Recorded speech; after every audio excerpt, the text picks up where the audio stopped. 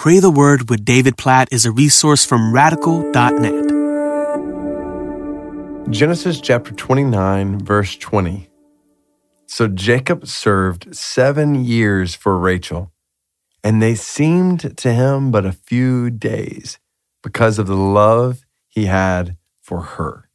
So there's a lot to this story in Genesis chapter 29 as Jacob comes into Laban's land and ends up wanting his daughter Rachel as his wife. Laban giving him first Leah, and then this verse talks about how Jacob served Laban for 7 years so that Rachel could be his wife.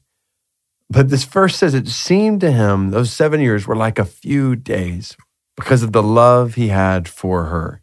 Now, there's a lot of things we could talk about in this chapter, but when I read this verse, I just picture this love and affection that Jacob had for Rachel, and I can't help but to think that this is God's design for marriage, that marriage would be marked by that kind of zeal, that kind of emotional affection and love. Not that we always feel the exact same way every day and every month and every year in marriage, but that there is intended by God a delight in marriage, in one's spouse, a love that makes even really hard circumstances seem a lot lighter because of who we're sharing them with. And at the same time I read this verse, I know that there is a tendency in many marriages for love to grow cold, for affection to diminish. And that's not God's design. It's not that things are always easy and the circumstances we walk through in marriage are always even simple. Like there's all kinds of challenges and complications and trials. But God is designed in the middle of all of those for us to experience in a spouse, if we're married, in our husband or wife, like a love and affection that grows and increases over time.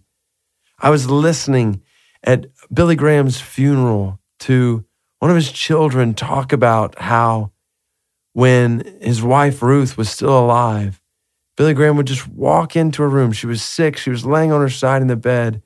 And Billy Graham would just walk in, sit on the bed next to his wife.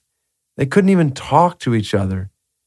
And they would just look at each other in the eyes with affection without saying a word for like hours.